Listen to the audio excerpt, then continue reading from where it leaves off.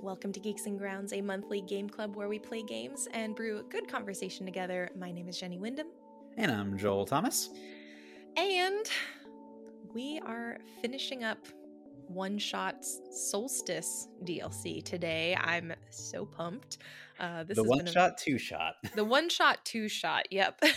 Because go figure, the game titled OneShot. Actually, if you would like to take it, there is another opportunity.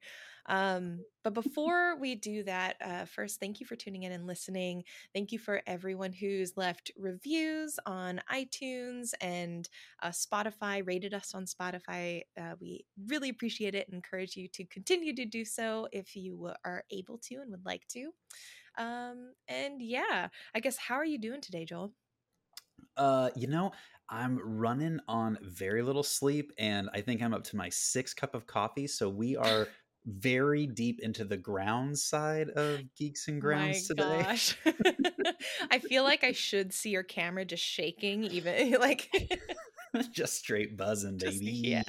I wish I realized I'm like, I did not have coffee today, and I kind of wish I did, because I also feel very like run into the grounds part of the Geeks and Grounds, but no. I'm ready for the weekend is just all I have to say. Got it. So like I'm in the grounds, like coffee grounds, you're in the ground, like run into the ground, and we're both geeks, and so we're gonna bring the energy for you all today. Exactly. We really dedicated ourselves to the name this time around.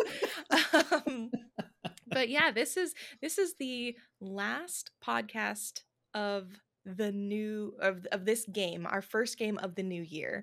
What a convoluted like celebratory title, but I was just thinking, it's just what a awesome way to start the new year. We were just talking right before the podcast started recording. This has been a really good game for discussion, and what a great way to kick off 2024. We got some heat for today, y'all. We got Yeah. a lot to talk about. This game, the ending is absolutely wild, and I cannot wait to dig into it with you. Mm-hmm. Before we dig into it, though, as always, we need to stop by the pastry case just to see what's going on in the world of games, just in general. And this week, and I guess technically last weekend, but this week, a game has really hit the industry by storm. And while I know the discourse has been live and well, and perhaps folks are a little tired of hearing about it by now, since this podcast is recorded in the second half of the week, I thought it would be remiss if we didn't at least casually touch upon the topic of Pal World, a very new game that came out. So I guess, Joel, have you heard of Pal World? It's one of those things where like I saw previews for it, was it like maybe 2 years ago, and I got like really excited by the audacity of the premise, and I was like, this could be really fun, and forgot the title, didn't even know how to look it up, and just didn't know what to expect. And I saw some videos over the last week, and I was like, wow, this looks like a lot of fun. And then you clued me into some of the interesting controversy around this. I'm like, well, probably going to be skipping this one. So get into it. Like, what's going on with this game? All right. So for some folks who may not be super into following sort of what's going on in discourse with the capital D, I would suppose, Pal World is a game that released on January 18th by the developer Pocket Pair. It's also self-published by Pocket Pair. And the Steam description just says, fight, farm, build, and work alongside mysterious creatures called pals in this completely new multiplayer open world survival and crafting game. Now, the trailer for this game, I think the first time, maybe it was a reveal, I'm not entirely sure, but the first time I saw the game was at, I think it was the Game Awards or Summer Game Fest a couple years ago. And the trailer came out, and initially I was like, oh, this looks like it could be very, very cute. And then really it just showed essentially what looked like to be Pokemon, but like monster creatures with guns. And for me, that instantly becomes like, I'm just not a person who enjoys that kind of gameplay. That's just not what I go to games for. This is like, oh, this is probably not for me. And I also really specifically remember in that trailer, there's a scene of like or not Pokemon, like pals in a manufacturing factory line, sadly, like assembling, I think it was guns or weapons. And I remember at that time seeing the trailer thinking just like, what is this? Like, are you supposed to be sort of the Team Rocket of this world? Is it supposed to be a play on like sort of the critiques that people have of Pokemon? Like, what is the story going to be? Hmm. Or is it just going to be like kind of a meme game? And then I really just forgot about it until it launched just a few days ago. How to begin? There are layers and layers upon just conversation that we could have about this game. And I said in another podcast that I'm in, we could do an entire podcast series delving into each of these layers. And we're not going to do that here because that's not necessarily the point. But there's talk of AI, potential A or alleged potential, I don't know what the legal term is, but possible AI use in either the concepting or the development of the game. There's talk of people, there's talk of what does it mean to plagiarize? What does copyright mean? What does it look like in this day and age where there is the potential to use AI?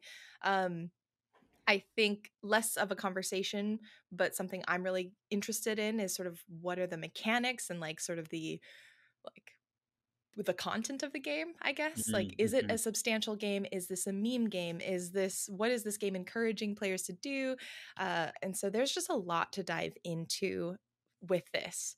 I'm curious, I guess, did you delve into any of it after I kind of was like, hey, have you heard about Pal World and what's going on?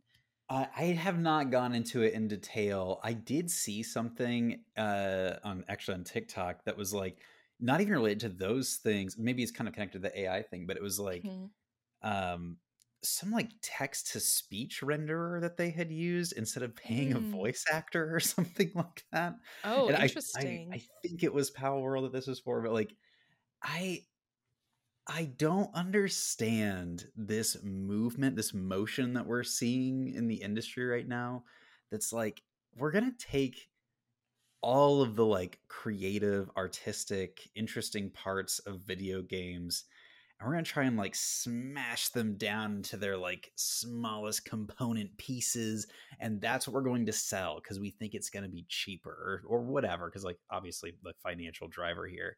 But what's wild to me with this one, just like kind of based on like your descriptions and like some of the things that we're seeing, is like it's not even just that. Like the premise itself is built on faulty ground. And like guns plus Pokemon is not a new concept. That's what Digimon is. Like Yeah. guns plus Pokemon is already a thing. I thought this was gonna be like a wild, like almost Metalocalypse level, like audacious type of experience, but it's like assembly line gun manufacturing. Like that's not fun. Yeah. That's Or maybe it was like some sort of I guess in my head I was assuming it was guns, but maybe they're manufacturing something else. I'm not sure. but, I don't know but that it still. super Fact. matters. Yeah, I Like, was like, it's still a factory line situation, which is mhm. I think for me, and since I guess this has all gone down. The Game Freak, the Pokemon company, did issue a statement actually this morning, and they did say that they will be investigating further and pursuing action if they were to find something. Mm. Um, so, I think legally, what's going to come out is going to come out. I'm more concerned in terms of like how this may impact like the legal repercussions moving forward. Like how will this impact the industry? How will this impact the manufacturing of games? Like what precedents will be set Mm. because we don't have a precedence for what happens if someone develops a game using this technology. So I think that's going to be really interesting. And I'm not a lawyer, so I'm not even going to pretend to understand the nuances of like copyright and fair use in this situation because I already know it's really complex. Like things like parody and satire. I've seen a lot of people talking about like, oh, but Pal World's parody, so it's fine. And I'm like, I don't know if I would call it I parody don't think because it's so. not. Yeah, what is the commentary that it is adding? Yeah. It's like I I'm no lawyer, but I don't think it quite fits that definition. But I do think it's going to be a really interesting case to follow, depending on what ends up happening legally. This could be a straw for the camel's back in some ways, and with AI gen stuff just in general. Like, I remember when some of these like image generators came out and people were really excited, and then it was like, oh, but this has been trained on like artists' work. One of the interesting threads of commentary was like, organizations like Disney might be the ones to actually help us in this situation because they don't want Mm, their IP being used to train these models and generate these right. images. And so it was like, well, what would spark them to do something? And it like this Nintendo story is exactly the kind of thing where it's like they bring a lawsuit that says like this is infringement on our IP, and like here's like the similarities, whatever. Then it falls to the other company to show that it wasn't right. Mm-hmm. And to do that and say, well, we actually did use AI for this stuff, then the question is like, well, what's your AI being trained on? Like, what's it modeled after? It's like, well, maybe it's a generative, like a baseline AI. I have no idea. I have no idea. This Yeah. is all like just speculation at this point. But like, if that is the case, that they did use AI and they go to court and they're like, well, we used AI, then the question is, well, is your AI pulling from Pokemon as a source for what it's being trained on? And Mm-hmm.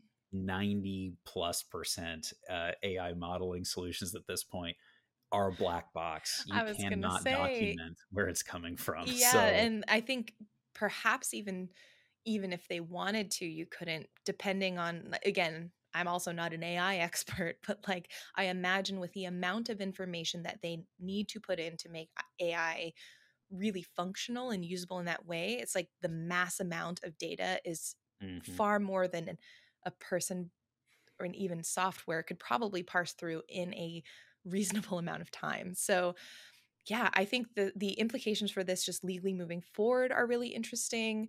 Um, I think just as a game, it does not hold interest to me personally. I think there's a lot going for it though. I mean, to be very honest and clear, it is doing outstanding. It sold 7 million copies in like the first 5-ish days or so, which is Mhm. Mhm. outrageously huge. Like mind-boggling numbers.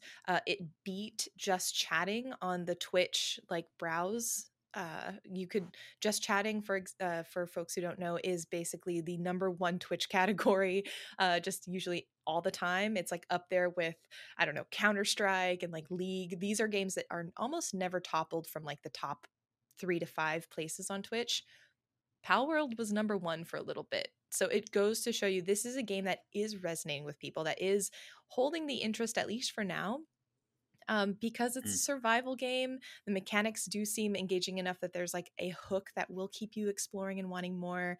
Pokemon is a huge franchise. And I think the tagline, even of Pokemon with guns, is enough to at least get people to want to explore and see what it looks like. I Yeah. mean, I've been watching streams just to see how it plays. So it's like, I'm not going to knock the like concept necessarily or like the success. I guess I'm not going to knock the success that they've found. Um, I just am curious to see about the longevity now that they have found this massive audience. Um, yeah. I will just throw this out there as like a point of inspiration.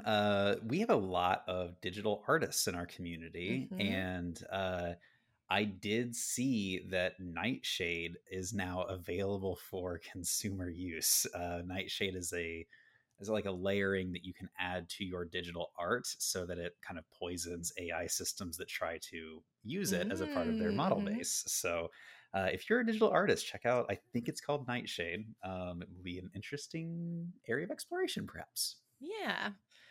Yeah. I think the last interesting thing or the thing that got me thinking, you touched on this and I want to highlight it because I think it's a really astute observation, is this movement in games towards or it's not an entire movement. I would say there is this growing trend of genre mashups that Mm, I mhm. really appreciate. Um, so seeing this Pal World being like Pokemon meets Breath of the Wild meets Ark Survival meets, Mm. Fortnite building. I don't know. It's just like you see all of these things that are super hooky that you do. You're like, as a player, wouldn't it be kind of cool to have all this together? Um, and there's a part of me that's like very excited by, hey, we're in a time period in which these genre blends are being encouraged. Like I think of Cult of the Lamb, for example, Oh, where like yeah. that's a great example of this like rock solid genre blend. I think of Dave the Diver. I had my own little issues with Dave the Diver, but that game, my goodness, that game played so well. And so I'm not necessarily apprehensive about the mashups themselves and exploration of that. Like, I also think ultimately, if you're going to take the best parts of every single game, you're still going to have to make like a game with a singular vision that still is good. You can't just mishmash Franken game yourself to success. Mhm. But I think what I'm really interested and concerned about is this hyper capitalistic like marketing of Yes. nostalgia in particular. Yes. I think what really makes me feel a little bit icky about Pal World is it knows the nostalgia Pokemon has, and it is utilizing that in a very hyper, like obviously hyper capitalistic way. And Mhm. that's what makes me feel scummy. It's the same with Disney Dreamlight Valley. And I know we have a lot of people who love Disney Dreamlight Valley in like this community and everywhere. And like, again, I don't knock that. But for me, it's a really interesting progression that we're seeing where these companies are like, we're going to take something and like market, like hone it to the max in terms of what we think is going to get the endorphins just going Mm. with nostalgia, with the loop.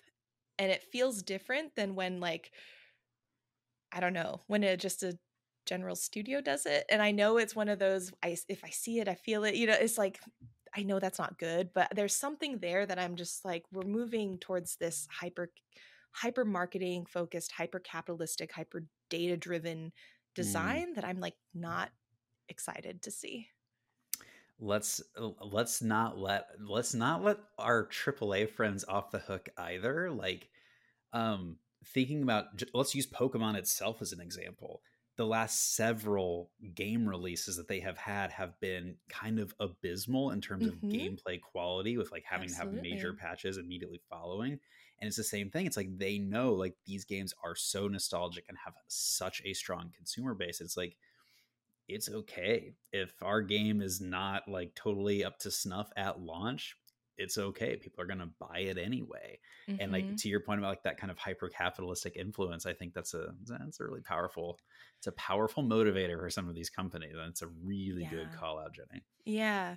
Yeah. And it's tough because again, I'm like you where I'm like, I'm so excited for every Pokemon launch. And the last few I have been so disappointed.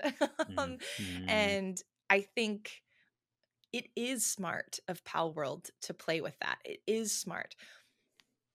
I'm if you want to make money, that's a way to do it. And I understand we live in a society and you do got to make money. I mean, again, 7 Yeah. million copies. I'd love to make that kind of money if I ever develop, Mm. like if Spirit Swap sold and made 7, I would just immediately retire. It would be great.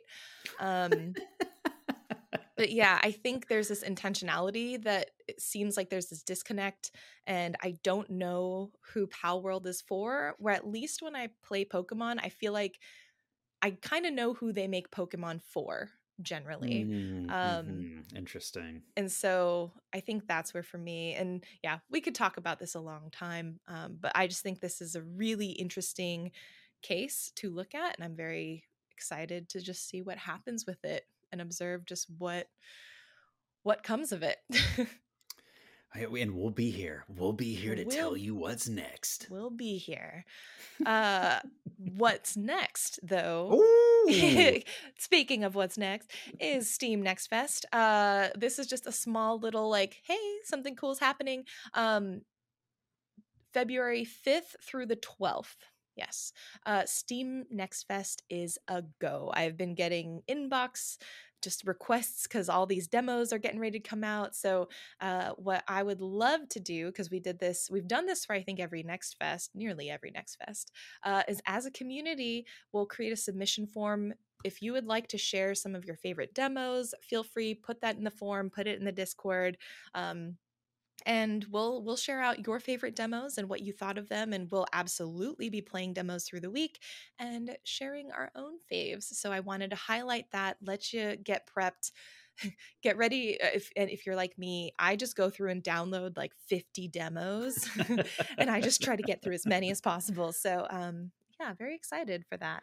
Well, I have jury duty that week, so now I have something to do while I'm waiting for my number to be Yes. called. Oh my gosh, best week for jury duty. Heck yes. Heck yeah. And I wanted to shout out just one quick bit of news from Xbox, just highlighting indie games. We're all about that here. ID at Xbox, they just announced a curative program, like curation program, I guess, for called Indie Selects for the Xbox, where weekly their team is actually going to try to curate indie games and really point people to hidden gems, games that they may not discover that are on their platform. Um, I thought that was really cool. I'm always up for curation, especially of indies, Mm, and really excited to see Xbox continuing to at least try to find ways to bolster indies on their platform. I think all of the sort of the big three, Nintendo, PlayStation, Xbox, they all do different things. They all try to promote indies. I do think Xbox, in terms of just like consistency and sort of across multiple levels, they do perhaps some of the strongest work mm. in promoting indies. So yeah, I'm looking forward to seeing how this turns out. Well, one thing to consider is that it sounds like they're kind of trying to move into our turf, and maybe we need to send a cease and desist letter to Microsoft. Or we can just be like, hey, if you want us to come and we could do a Indie Selects Geeks and Grounds edition. Yeah, if anyone at Xbox would like to give us a call, that'd be wonderful. I'd love to do that. This episode is called Geeks and Grounds Sells Out. When I said 7 million copies, I'm here for the money. Here we go. No. That's No, very good. yeah, I think honestly that was my first thought. I actually saw the tweet that announced this and instantly sent it to like my work chat and with Wholesome Games, the work we do, and I was like, how can we do this? I think it's really exciting. And Yeah, I think the totally. one thing is, just as someone who, like, with many people do things on a weekly basis, right? Like even writing the newsletters for Geeks and Grounds on a weekly basis, it's one of those things where I'm like, that's a lot of work. Curation is a lot of work, so I'm very curious to Mhm. see um how they keep it up. I hope they keep it up, and if they end up bringing in outside sources to help supplement, which I think would be wise of them. I am biased because I'm hoping we could be one of Are them we an someday. outside source? I would hope Ooh. so. But yeah, it's Get pretty it. Get cool. in the comments. Tag Microsoft. Let them know Tag what's up. Xbox. Say, please. I only want indie selects from Geeks and Grounds. Then we can get that Xbox money. We are the selection algorithm. Yeah. Oh Wow. man, very funny. Uh, so yeah, that's it for the indie news. What have you been up to though? What are some fun things that you've been just reading, watching, listening to? I'm gonna be real quick today because there is so much to talk about with one shot, two shot, red shot, blue shot. Hmm. Um, if y'all are not on the Percy Jackson and the Olympians train right now on the new series that's come out, I am loving it. It is just scratching that like middle grades book itch, that YA itch. Hmm. The kid that's playing Percy is a fantastic actor, and I'm really, really vibing with it. So would recommend. I gotta say, y'all know I'm still playing Baldur's Gate 3. I still haven't finished my first run. Where I am right now is I'm like kind of wrapping up all of the main characters' quests before I finish the big main quest thing. And the twists in this final act of the story, I literally was like standing up screaming at my game a couple of nights ago with some of these twists. So like if you're really into this game, you're like, it's kind of like linear and pretty straightforward. No, it ain't. Like there is some really interesting story twists and turns, especially in Act 3, that I Mm-hmm. think are really like keeping me engaged. Wow. Um, and I actually started a new book called An Absolutely Remarkable Thing by Hank Green. It's from like 2018. Okay. Um, and it is kind of exploring online culture in a way. It's like a Mm. young woman who is working kind of as a designer, fresh out of art school for a startup. And she finds this statue, this weird statue in New York. And she and her friend post a YouTube video about it, and it goes super mega viral, and it's kind of about her Huh. dealing with the implications of what it means to like have this kind of corner of celebrity, and the implications on her life and lifestyle. And it has been a really enjoyable, pretty fast read. So so far really enjoying it.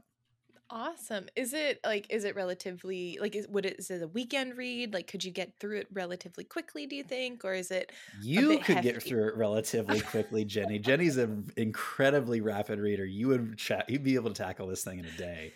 For a person like me who reads for maybe like 15 to 20, maybe 30 minutes a night, it's going to take me probably like 3, 4 weeks to get through. Okay. I mean, that's pretty cool. I I have been very slowly getting through a book that his brother wrote, John Green.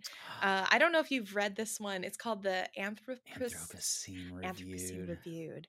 I've Ugh. been working my way through it audiobook style because I'll listen to it on my walks. So that's why it's taking a decent amount of time, but I like it because it's forcing me to sort of settle with it versus sort of reading quickly through it as I would maybe a non or a fiction story. I think appreciate nonfiction in audio form personally. You are the third person to tell me, after I've told them I'm reading a Hank Green book, to tell me they are reading Anthropocene Reviewed by John Green Wow. in the last week. Dang. Oh my gosh. So you're riding the zeitgeist wave. Didn't There's even know for those it. of you who Yeah. are not familiar with that book, like in addition to the book and audiobook, there is a podcast that is centered on the book that John Green Mhm. hosts and does. And if you are looking for a book, I haven't read it, but I've watched a lot of like the video clips and things from it Yeah. online. If you're looking for a book that is going to make you feel like just a degree better about humanity and the human condition, and these are pretty hopeless times right now, I gotta say, Yeah. this seems like the book for you in this moment. So are you like, is it giving you some of that like uplifting feeling as you're going through it?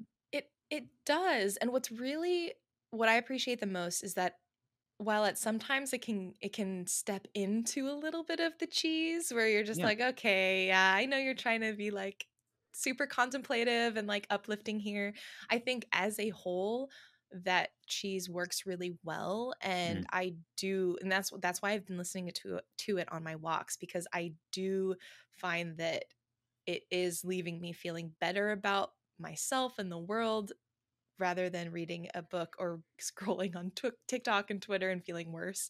And I think there have been moments actually, even when walking, which is always kind of funny mm, because then if I like pass a runner or something, I feel like they might be like, "What's going on with you?"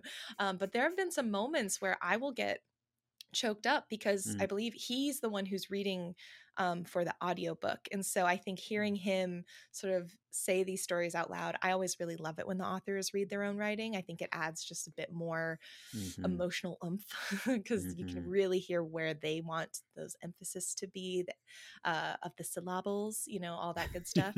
Yeah, Um, exactly. and so I've gotten choked up on a couple of the Mm. essays. And so it's been really nice to listen to. I Oh, haven't that's so finished it, so cool. I'm excited to like look back and see sort of where my favorites are. Um, Also, for folks who are curious what it's about, basically it's a collection of essays where he rates just like a lot of random things related to the human experience. Like, I think, oh gosh, now that I'm thinking about, I'm like trying to remember some of the things he's reviewed, like balloons, or like, um, I think there was this one, oh, musicals was another, and he like rates them on a 5-star scale. And so it's really fun is what I'll do for myself is I'll give it a rating like what I would rate the thing personally, Hmm. thinking about like how I would relate to that concept or that object, and then I try to guess what his rating is for it, which is always really fun. I love it. I've gotten to be in the same room with John Green. We watched The Fault in Our Stars together back in Indianapolis. Just Wow. me, John, and a theater full of library workers. Amazing. Yeah, I know. I've led a Celebrity life pretty like wait. celebrity Oh life. my gosh, wow. What have you been getting into, Jenny? um I'll just go over I since I've also been reading God Killer, but that actually has been going quite slowly because I just never Mm, have time to actually like sit and read it. So far it's a thumbs up from me. It's intense and I'm liking it. I haven't gotten far enough to really like decide if I like where the plot's truly going. mm-hmm. I'm still playing Undertale Yellow. I am still really enjoying it, primarily because I'm just enjoying being back in the world and sort Yeah. of revisiting these uh, reimagined versions and alternate locations based on the places we're familiar with. Yeah, that's cool. It's really nice and it's interesting because technically it's non-canonical, because it's a fan game, but it's nice to start thinking about like what would a prequel to this game look like, to Undertale look like. And if you know the story of Undertale, um, before your character visits this monster world, I believe it's like 6 other humans visited. And so it got me thinking, I'm like, what would the stories of the other 5 humans be? Since now we have like Oh, our Undertale, we have a prequel for Yellow, what would the other sort of colors be like, as characters? And so it's just been a fun sort of fan fiction almost sort of exercise for myself. Um, Again, it's free. It's on Game Jolt if you're interested. Highly recommend. Uh, Jenny, are you kind of a fan fiction person? Are you into that scene at all? I used to be. Hmm. Not so much anymore, but honestly, playing Undertale Yellow has gotten me feeling like, oh, maybe I should sort of jump back Oh, in. cool. I think if I had more time, I would be. It's just time at this point. Kind of going I'm back to our right there with conversation you. last week on like being a grown up, and trying to fit gaming and fandom lifestyle like into my life. Yeah, I mean, like I said, I'm up to cups of coffee just to make it through a day right now. So yes. And the last shout, I can't remember if I talked about it last week or not. Marry My Husband. Did I talk? Do you recall? No, I Okay, don't think I so. don't Yeah. think I did. Um, so, first of all, if you enjoy webtoons, Marry My Husband is a webtoon. It's a Korean webtoon. It is, oh, the drama. It's like a romantic drum, not quite dramedy, more romantic drama, where this melodrama. This person, Hmm. um, she has been diagnosed with a stomach cancer. She's in the hospital, and she goes home to find that her husband and best friend are cheating with against her with each other. And as he like pushes her away because she says she's going to tell everyone what's going on, she like she dies. She like hits her head and she dies. But then, and this is all like within the first episode, like the first half of the first episode, right? Oh. Um, but then instead of dying, she wakes up 10 years in the past with the chance to redo her adult life. And so the story goes into like, what would you do if you had not one shot, but a second shot to Oh. go. Oh, there we go, tying it in with the game there. What would you do with another shot at your life? And Hmm. one of the things that's really learned really early on is that whatever she changes, like any karma she sort of pushes off of her, any actions that she doesn't do, there are consequences. So, like, if she buys really good stock because she knows it's going to succeed, someone else is going to sell that stock because they are like, you can't have that energy just like multiplied, right? Something has to happen. Or if she avoids getting a burn because she knows that how it's going to happen, someone else is going to get that burn. So it plays with the like, okay, well, now what do you do when you're living your second chance at life? You know how to like, pro strat your life, but you know that like changing fate is going to have consequences. Who are you going to push things on? All of that Oh, stuff. It's so good. It's like if you just want like drama mm, and of course a little good romance. hmm It's a K-drama. It's great. I will say Amazon is the one that converted it from webtoon to drama. So you do need Amazon Prime. And I do have one little bit of beef because I feel like Amazon really didn't do justice in terms of the quality of the outfits, the sets, the like, I feel like Amazon could have done a little bit better there. I think they could have gotten a bit more budget because there's some areas that feel just a little bit, I don't know, like cheaper to me compared to some of the higher, like more budgeted shows. But oh, I'm it's a loving it. TV show now. Yeah, it's like live K-drama live. Yeah. Oh, snap. I'm gonna watch the heck You out of this. should. You should. It's so good. And it's currently happening. Like, as of right now, they're on episode 8. Mm. And I believe it's a 16 episode run. So you get 2 episodes a week. They come out on Monday and Tuesday.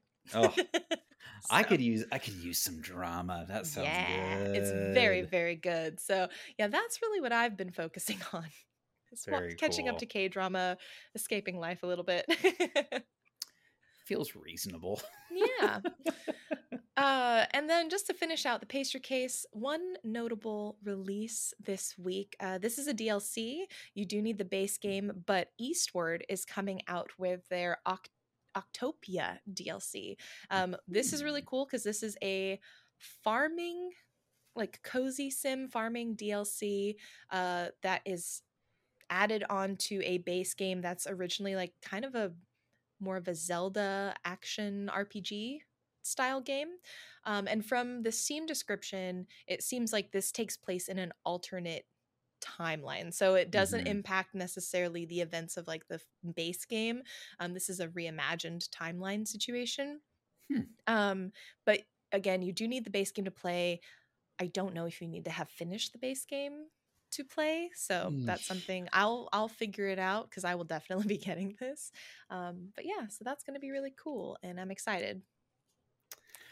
Very cool. Yeah, that sounds like fun. I hate that question of like, okay, if I get the DLC, can I actually play it, or do I have to be at a certain point? Hmm. That Yeah, I'm hoping that because again, I think it's on the Steam page. They mention it's an alternate sort of timeline. I'm hoping that just in the start page, you can just like go to the mm. DLC and just play it from there.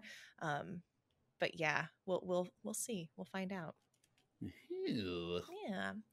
All right. So, as always, any questions, comments, feel free to send an email to Jenny at geeksandgrounds.com or leave a voicemail at, I should have had I didn't copy and paste the link. So, let me awkwardly get to the other page and see if I did that there. You can also leave us a voicemail at sayhi.chat/geeks and grounds if you would like, or just hop into the community in Discord and chat with folks there about what you're listening today. Yes. So we thought we had one shot, Well, we but it did, turned, well, we did, but and then then there was a whole nother shot, yes, Solstice shot. twice shot, Yes, 2 times shot. one shot, two shot, three shot, four. um where to begin? Okay, so I guess one of my big questions in hopping into Solstice, which is essentially the new game plus for OneShot, um, I'm just curious. By the time you had finished the original OneShot game, did you feel like you wanted more? I was reflecting on this because I think we talked a bit about this last time that like Mm-hmm. I would have been inherently unsatisfied if it would have just ended again. Like I did not send I sent Nico home. I did not have him like fix the world. Mm-hmm. Um, but that I also think it would have been such a rich conversation to have been there at the time when this game first dropped, and like, oh, it's only one shot and you can't do it again. Yeah, yeah. Um, so like I think that there was like an intrinsic value as well in like the fact that it was a true one shot. Mm-hmm. But I gotta say, um, very practically, you're a person who's like really good at like replaying games, and I am not. Like with Mm-hmm. very few exceptions, I do not go back to games again. And so I think when I first learned that I was going to have to replay the game in order to see the other ending, it immediately like triggered that sense of like putting me off. Like, oh Mm-hmm. god, I've really got to play this whole thing again just to see what happens. And as I was reading more before I started like doing the two shot through, um, I was like, oh no, it's like fundamentally changing aspects of the second playthrough. It's not just a straight like, repeat of, assembling your acid plus your cloth plus your bottle Mm-hmm. to wipe the rust off of the robot, right? Yeah. And I think for me it was like once I learned that, it completely removed that gut sense barrier of like, I hate replaying games and don't make Mm-hmm. me do this. And instead it was like, I gotta know, I gotta get there. So like, I don't know, I think like however they got here, the fact they are here now, I think was brilliant. And the fact they made the second playthrough so fundamentally different, I think Mm-hmm. it made me like eager to jump back in. Yeah. Well, and that's what's really interesting is that Solstice, from what I was reading just online, Solstice wasn't really planned until after the game actually ended up being sort of planned for Steam. Because originally this game was not Mm, on Steam. And Solstice originally was meant to be a spin off game that at least according to the fandom wiki, potentially was going to explore more of the lore of the world itself, like talking more about the author and sort of the author's journey. And so, what mhm. was really interesting is that this game, or this DLC, I guess, this new game plus, was originally not even supposed to be a thing, but somehow turned into it. So, I think that's kind of an interesting story as That is well, where I'm interesting. curious if we ever do get a chance to talk with the devs, like kind of how did they get into, once they started making the game, into this conclusion of it's not going to be about the author, we're still going to make this about you and Nico and essentially the world and the world machine, because you three are kind of the main characters of this, I would say. Yeah, I love that, and I cannot wait to talk more about the world machine today. There is Yeah, like yeah. that, like for without like getting into the actual like experience that we're going to be kind of walking through today. The the slow unveiling that you get through the two shot is masterfully done.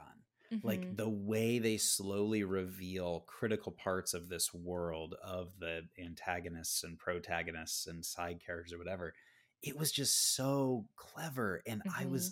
I was enthralled. So yeah, I'm eager for us to start working through and talking through some of Yeah. those reveals. Absolutely. So I think just to structure today, because I think a lot of the interesting, like the meat of the conversation is going to come after we sort of Hmm. outline what happened. I think we're going to go through just kind of the outline of Solstice just to remind ourselves and listeners like what did happen just at its most fundamental, and then we'll get into sort of the meat of like what it got us thinking about, because there is a lot more there, I think, to Holy be had. moly. Yeah, so much more there. So when you start Solstice, it's fascinating because you're on the title screen, you start the game again. There's a flash, and I don't know if you noticed it, but it's basically like you see the world machine for like the splittest of seconds before Nico opens their eyes and wakes up for the second time. And that for me, as someone who like I don't think I noticed it the first time I played OneShot, because I was just kind of like going through. I was like, oh, what's gonna Hmm. happen? Hmm. Noticing it this time made my heart just go a little bit of flutter, because I was like, oh, this was it. Like, what a great way to start it. And for those who pay attention, know like, aha, there is something up here. So good. Could you tell what it was? Like when the flash happened, could you see what was like going on? Yes, but also like it's hard because since this is my second time playing it, I don't know how much of it was me like anticipating it because I kind of knew Hmm. what to look for versus if I didn't know, would I have seen it and like understood what was going on. Well, let me give you my baby Joel eyes. I could not tell. It happened Yeah. so fast that I was like, something happened there, but I couldn't tell at all what it was. Yeah. Yeah. And so it's man, your replay factor is so valuable. No, but it's good to have like both perspectives, right? Um and what's incredible is that Nico remembers your name. And I think that's the thing that for me also got my heart aflutter because that was a huge element of Nico not knowing you in the first playthrough and the fact that Nico recognizes your name and calls out for you specifically. Um, that's when you know things are different this time. I'm gonna be honest, as we get into this, I felt a little bit gaslit at times during this Ooh. like Barrens section. Yeah. So yeah, so what happens? Like so you wake up, you're back in the Barrens after you've Yep. kind of deleted your save file, and you open your eyes. Like what's the flow? Like you're obviously not going to do the exact same thing again. So like, what is the experience? Yeah. Well, I think initially you kind of do the exact same thing, which is why it's like, oh, maybe some of this isn't as big as I thought it was going to be. You Hmm. have to find the remote. you, Hmm. fortunately, you know what to do this time around because you just played the original. Hmm. You escape grab the sun. You escape the room. Now, what I did because I was like, this is my second playthrough, so I'm gonna like do things a little differently. Is I actually Ooh. went north first, where previously I went south. I went north and I noticed that the robot was glitched out, which is different than the first playthrough when you can see the robot and it just is like out of power. Yeah. And so that for me was another moment of, oh, this world is more corrupted than it was before. Something is happening now that we're back. Uh, And so they're signaling to you immediately that you cannot solve the same puzzles the same way. yes. If That's genius. Yeah, if you happen to walk up. So, If because you walk I up. Yeah, yeah. imagine if you had gone south to see Profit Bot, I'm curious, what was Yeah. your experience then? I went south and Yeah. I did not even encounter robot in this second round because I was like mainlining and speed running to get to Profit Bot and get to the caves. Oh, Um interesting. yeah. Wow. So this is like the you mentioned the glitches, and I think it's like a really important point because Mhm.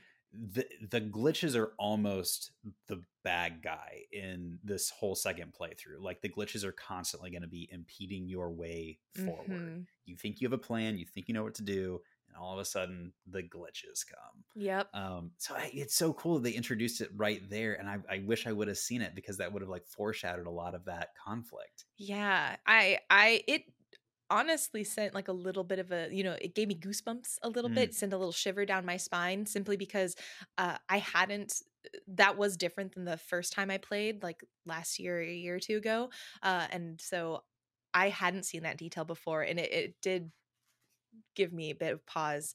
But you go to talk to Profit Bot, things kind of turn out the same until you go to Silver, if I recall correctly. And that's hmm. when, and you start to explore the mine, which in your first playthrough, I think you find one empty battery in there or something. But it's not really consequential other than being a place to store items. The Hmm. second time you go into the mine, though, there's a little bit more information and a little bit more of a crucial role that it plays. I guess, did you want to hop into like describing Yeah, what this happened is there? like they because you are now familiar with this like mechanic of leveraging the like notes that you find outside of the game to make things happen inside of the game. You meet Silver, you're in the mine, and like you find like a little note on the ground, and if you open it and put it in the right place on your screen, the whole screen changes, and now all of a sudden there's a cart that appears. I'm gonna be honest, mechanically, this was a little clunky for me. Yes. Like I knew what I was supposed to do, but I didn't realize I had to like have the note in the right exact part of the screen to make it happen. And like So like that was a little bit of there's a little bit of friction for me there.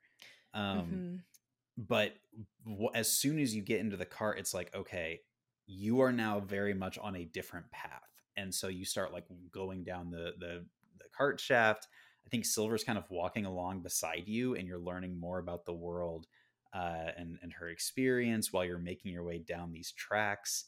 Uh, until you kind of find your way to like what looks like almost like a server room. I don't know what you would describe it as. Yeah, it does look like a serve room, and I can't remember if I don't think any of the glitching follows you at this point, or does it? I can't quite remember.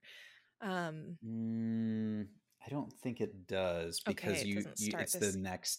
the next You're right, sequence. because Yeah. yeah, once you go into this server room, I think Silver is kind of like, what's going on here? I've never seen this part of the world Hmm. before. Yeah. And I think I found that really interesting because I'm like, you are kind of the guardians of this area. You're the guardian of this area.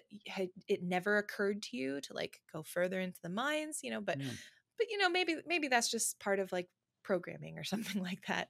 Yeah. Um, as you explore the server room, you meet your first new character, the predecessor to uh, Profitbot, Prototype. Now, this character is super, super interesting because Prototype is basically the first creation by the author in an attempt to make Profitbot, and Prototype never got to like receive the Messiah essentially. Hmm. Hmm. And so this is like the first time that they're actually talking to Nico, the first time they're doing kind of what their role even entailed. Um, and they said you want a puzzle quest because what was it? There's like some bit of information that you needed to unlock to like Their get memory is their behind the memory. Yes, puzzle. that's And so you like kind of get their hard drive or something like that so it. that they can Hmm. actually remember their prophecies. Yes, I have to admit, I could have used the fast travel maybe a bit more efficiently, but having to go from like the mines back to the dorms try and I didn't have my notebook with me, so I didn't have any way to like write down which dorm was like what icon, because you're supposed to be like, okay, well here's the dorm that's, or here's the building that's the dorm, here's the hospital, here's this other thing. The I had to go back and forth a couple times because I had nothing to like record my responses, and I kept getting it wrong and misremembering the locations, and so that part for me was just like, why didn't I I not have just used the paper? walkthrough guide. I'm gonna be honest. I didn't even try to solve that Smart. puzzle So because I was like, smart. I was on a plane. I was like, I gotta get through this thing, and yeah. Mhm. Yeah. So I will say for me, the friction came with the puzzle, this puzzle in particular, because it was just like, oh my gosh, because you have to go on the mine cart, go all the way back. I honestly should have just used the technology at my disposal and just looked at the guide. That would have saved me a little bit of grief. But yeah, you unlock Profit Bot's memory. And speaking of memory, I'm trying to remember and look at my screenshots and see what we learn there specifically. Um, do, do, do, do. And if you also remember, I'm scrolling through all of my Rue conversation right now. And that's quite Hmm. huge. I think the biggest thing from ProfitBot I remember. Oh, yes. Okay. So here's where ProfitBot gets interesting because ProfitBot is the one that immediately alerts Nico to the thing that we had the conversation in the elevator. And Hmm. Nico learns that everything is fictional, everything is generated and fake. And this Hmm. part is where I got emotionally invested again because Nico basically asks, like, aren't you supposed to be a kind god, Kimchika? Because every time we open up this program, Nico is trapped, unable to leave. And they Um, explicitly say that you brought Nico here. yes. And I was just like, why are you putting this on me? First of This is all, where I felt gaslit. I was like, what the fuck? Don't you tell Nico? Like, I didn't know when I I turned this know. game on, I was bringing Nico here. Are you kidding me? I know. I was like, if I knew, I wouldn't have done it. Hmm. But I guess, well, saying that now, I'm like, I played the game again. So did I just do what the game? That's a whole different conversation. Um, But like, do you remember we talked about this? I think it was in the very first week uh huh. where we recognized that we were playing a game And we were like, it's kind of weird that the game isn't recognizing that it's a game. And I was like, I don't understand. Like, this antagonist obviously knows that it's in a game system. It knows who Mm-hmm. you are. It knows you are a video game player, and yet it's referring to you as a god. And like, what is going on there?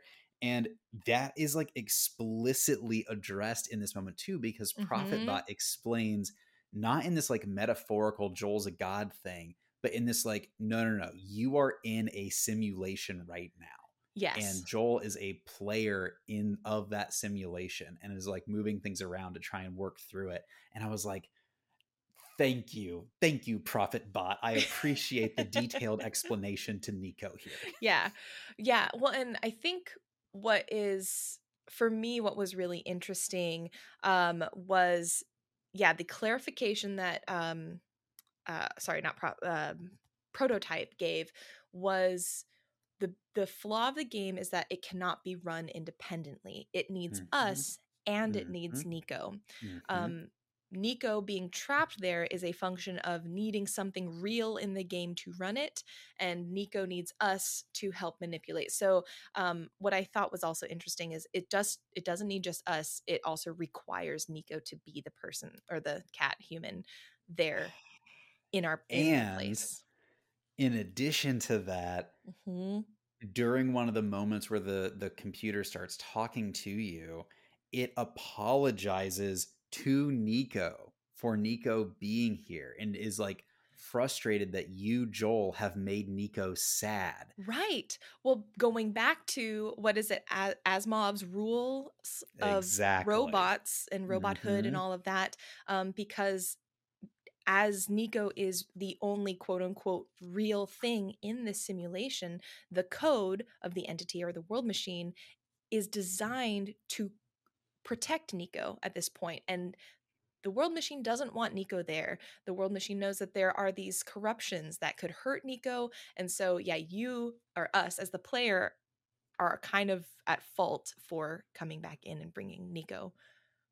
And it was like, yes, exactly. And then it was like, because it's apologizing to Nico for him being here, I was like, wait, these aren't the words of a bad guy. Like, what is happening here? And so we're back to Right? this like the difference between an antagonist and a villain. And I think Mm-hmm. in the first one shot run through, this computer system that you're talking to feels very much like a villain.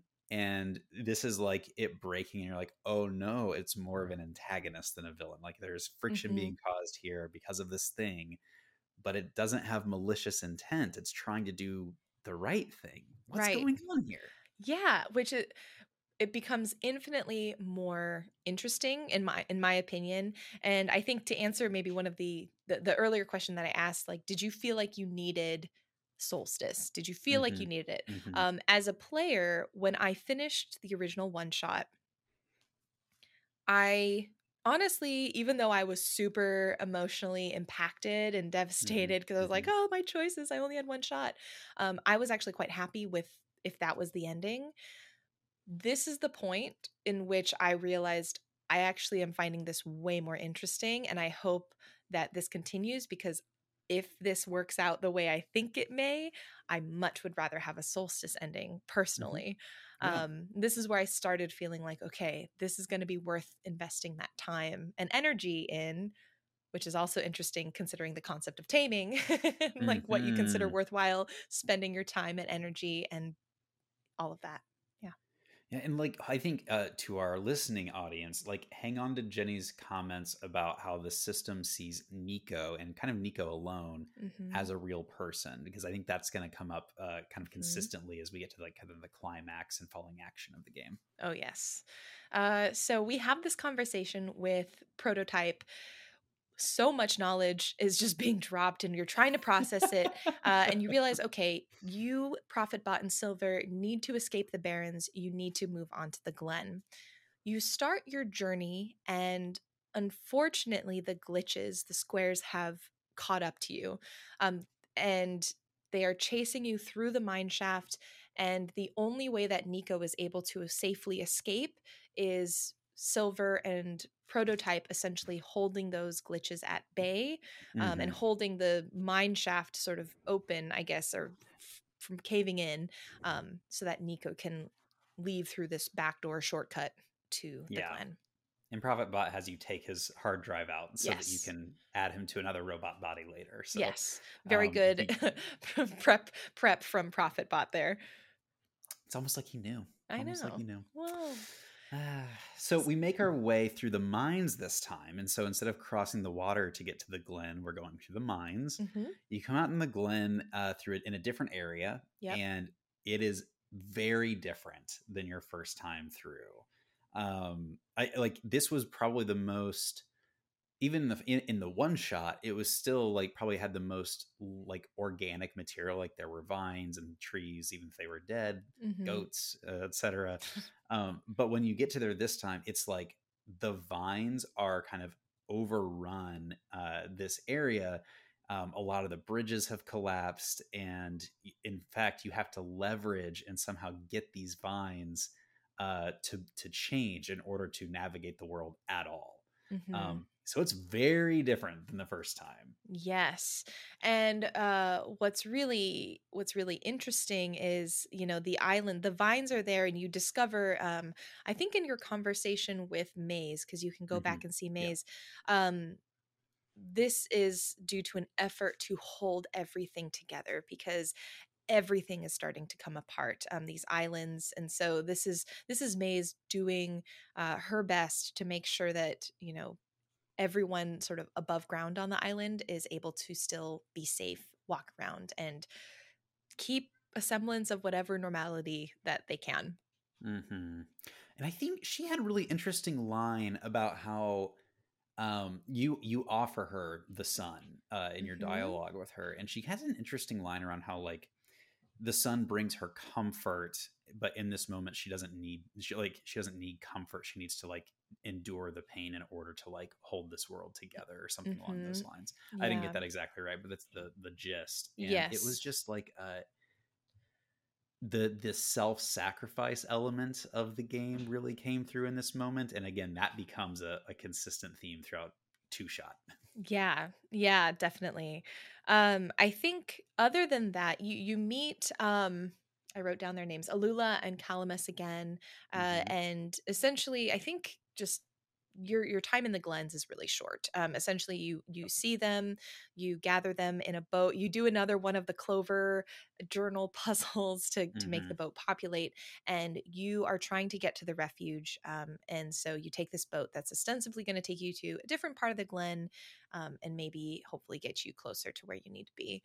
And in this, I think what's really interesting is you go to Alula and Calamis's mom's grave, Hmm. which again, kind of, I think it's interesting that in this part of the game, you are visiting areas that were like outside of the bounds of the original. And this was where it felt the most clear. Like this happens in the mine shaft, but I think this idea of the programming for Alula and Calamus originally probably didn't include the grave. Like maybe it included the Hmm. concept of our mother's grave is in the glen, but did they ever get the chance to actually go? I don't know. And so Interesting. as I was playing this, I was thinking like, is this maybe one of the first times they've actually gone, because now the programming is like everything's shifting and everything's moved. So that was just interesting for me. And you meet a very, very impactful character named The one of the Cedric. coolest dudes in the game. Yeah, Cedric is so cool. And he has this amazing like plane, because Hmm. apparently planes are definitely a thing here. And but the plane is grounded, not able to fly. Yeah. So you do a fun little side quest. Have to get some gears, have to get a working battery. I will highlight getting the battery, and the idea of self-sacrifice again becomes a just another recurring thematic moment, because when you go into the glen and their only battery that's available is in the structure that's powering all of the Hmm. robots, Hmm. the robots say, take the Take it. battery. Hmm. So, yeah, it's just another thing that comes up again. So it's really interesting, this like robot sacrifice element, because the we have learned that the game only sees Nico as a person, which means Mm-hmm. it sees everyone else as a program, Mm-hmm. which means these little robots that we're meeting throughout the world are programming. So when they're sacrificing themselves, it is them as programs sacrificing themselves to themselves, a program. Does that make Mm-hmm. sense? Yes. Which is, I'll like bring this back to like some religious elements here, which is Mm-hmm. like the whole like Jesus sacrifice thing. Like one of the interesting criticisms like of that storytelling is like it's God sacrificing himself to himself. And so Mm. it's just like another kind of interesting possible parallel here. Yeah. um and it's like the more I think about it, the more it kind of like cooks my noodle, if you will. Like I'm just like, wait, what does that mean? What are the implications of this? That like we're running into programs that are sacrificing themselves so that we and Nico can continue willingly. Like, is that baked into their programming? Like, do they have the will to not sacrifice themselves? Is this a choice that they're making? Well, it's interesting because I kind of just assumed that they didn't, because also these are robots that haven't been tamed for, like, again, going back to this idea of like there are some robots that have been tamed who have this Mm-hmm. ability to make decisions, to learn, to do something different than their original intent. And then you have these Mm-hmm. robots where specifically these research robots were only meant, as far as I understood, to do this research on the Right. phosphor. So I just kind of played assuming and just being like, I guess that their programming is to do research and also to not harm anything like real, essentially, because I would imagine it's embedded in the code of every robot in this world. And Mm-hmm. thus, Nico, as a real person asking for this sacrifice of them, they wouldn't have any choice in my head. That's what I was thinking. No, I agree. I think it's just like it makes sense that they don't have a choice, and it's like they are programmed to die as a sacrifice for themselves, like for Mm-hmm. the eventual health of the whole system and everyone in it. It's Mm-hmm. just an interesting, it's Yeah. an interesting concept when you take that the free will element away. Like, what does a sacrifice mean? Mm-hmm. So yeah, I don't know. It was just like really fascinating. You start seeing like, oh, this is going to be a trend that I, as the player, am going to have to keep watching characters die and sacrifice themselves through the second Yes. shot. Oh my gosh. Well, and what's interesting is this, uh, it's not a sacrifice, but it becomes a trend also of characters getting put into harm's way as a result of Mm-hmm. trying to get Nico to their end goal. Mm-hmm. As we fly, we've gathered the supplies, we fly over to the refuge. We see that happen with Cedric, I believe, Mm-hmm. where Cedric drops Nico off, but then as Cedric goes back to get Alula and Calamus, the glitches take Cedric. Mm-hmm. And so, in association with Nico, it's like one step behind anything that Nico approaches, touches, interacts with, they are then taken. The same happens with the lamplighter, who originally we met, who was stuck at the elevator and trying to get down to the surface level of the refuge. We ride an alternate elevator with the lamplighter, Mm-hmm. but then he also Get stuck, gets tells you stuck. to go on. Yep. Like, Yeah. to quote Death of a Salesman, life is a casting off, and it was brutal, all the moments that you had Yeah. to cast off in this game. Yeah. I did not have as literary of a reference. I kept thinking of the meme, the Harry Potter meme, where it's like, he's going to sacrifice himself. Ron, No. no. Once I make my move, Oh, that's you're so free to perfect. check the king. I'm sorry. I have to. That is probably the No, you single did have most to. funny. I don't know why. What about it? That scene is just always hilarious to me. Yep, it is, No, and Ron, it's no. gotten even funnier over time. It Oh, has. speaking of funny, did you catch the clock joke right before the elevator? I If I did, I don't remember it. Wait, what's the clock joke? There's a clock that's running, like, by the Mhm. elevators, and they're stuck at 11 o'clock, like, the 11th hour, and I was like, I see what you're doing there, Hey, that's a game. good It's the 11th detail. Oh my hour." gosh. Um, Good. eternally at the 11th hour in this game. Mhm. Um, so we're at the refuge. We are at the 11th hour. Everyone's hiding in the library, in the cafe. We talk to, what was it? Basically the doctor that invented silver. Yeah. And she even says like, "Hey, it's better for this world to die naturally. Maybe it's just like just let it go." Um, but we meet a pivotal character when we get to the refuge. And this was the character that I referenced where I was like, "Did you see the Yep. flash?" Um, we meet Rue, this lovely little fox who's so adorable. And you correct me if I'm wrong because I think you mentioned this, that you met Rue in the first playthrough, Yes. Yeah, and that's what I I was talking didn't. about with the flash, where it's like Yeah. when you, originally when you play one shot, you're walking down the alleyway. If you choose to go up one of the Mhm. alleys, you see Rue's silhouette as a flash, and then you see Rue running behind a tree. But you never get any other interaction with them in that playthrough. And, like, it was one of those things where I was, like, so bummed. I freaking love foxes, and so when I found out that I missed it, I was, like, really bummed, and so so what you're saying is that flash at the beginning game, that is a flash of Rue? No, not the beginning of the game. As you're walking down the alley, you actually get a flash of Rue's silhouette in the as you play one shot for the first time. Oh, I see. Yeah. Okay, got it. This game, the layers, the levels, It's so good. incredible.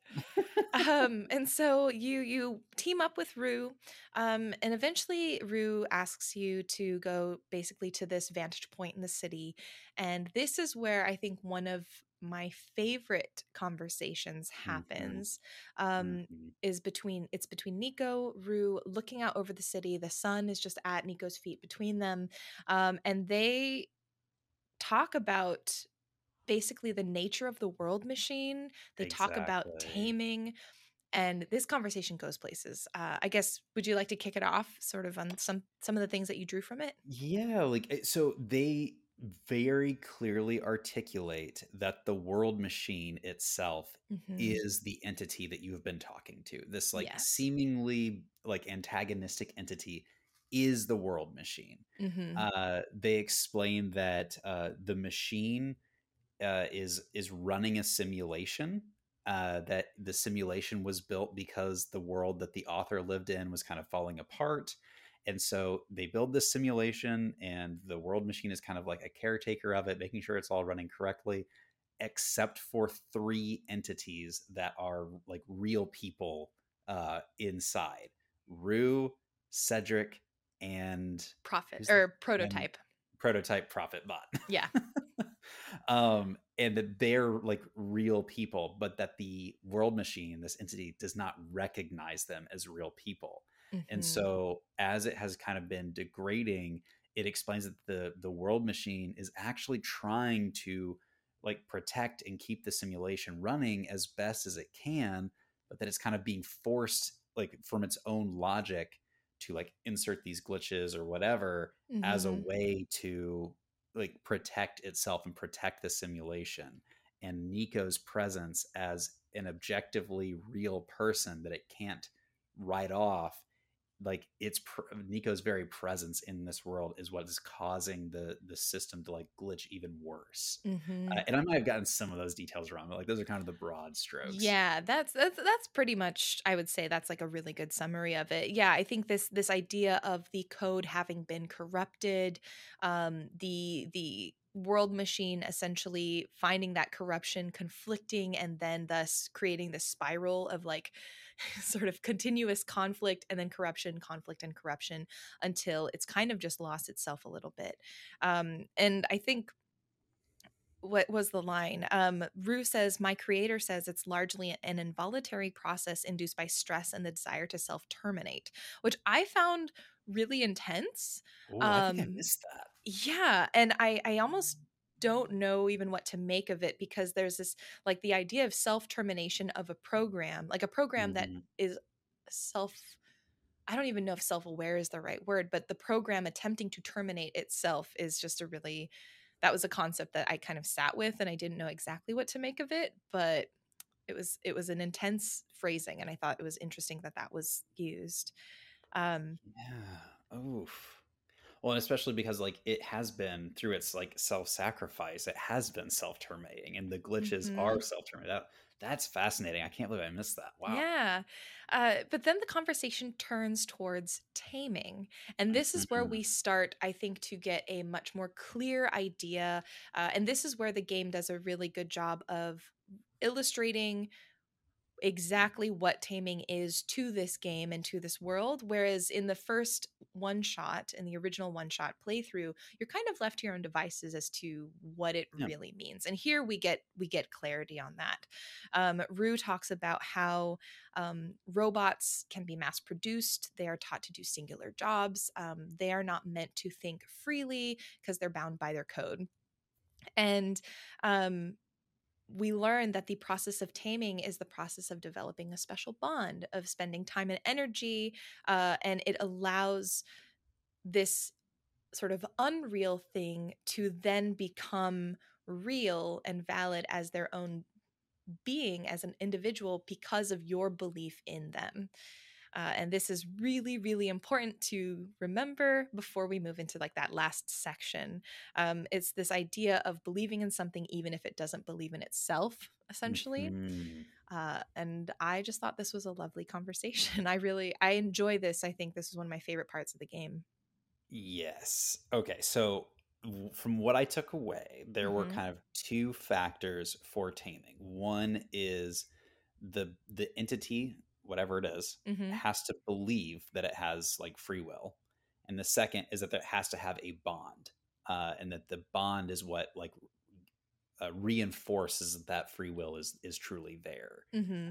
That was kind of my takeaway, and I felt like it was like right back to the Velveteen Rabbit. Was that kind of also where you were mentally as you were like reading through this? Yes, yes, because I think, and that is exactly what I thought when I was reading this, Hmm. and playing this through the first time with the first one shot, or like the, what is it, just OG one shot Hmm. proper.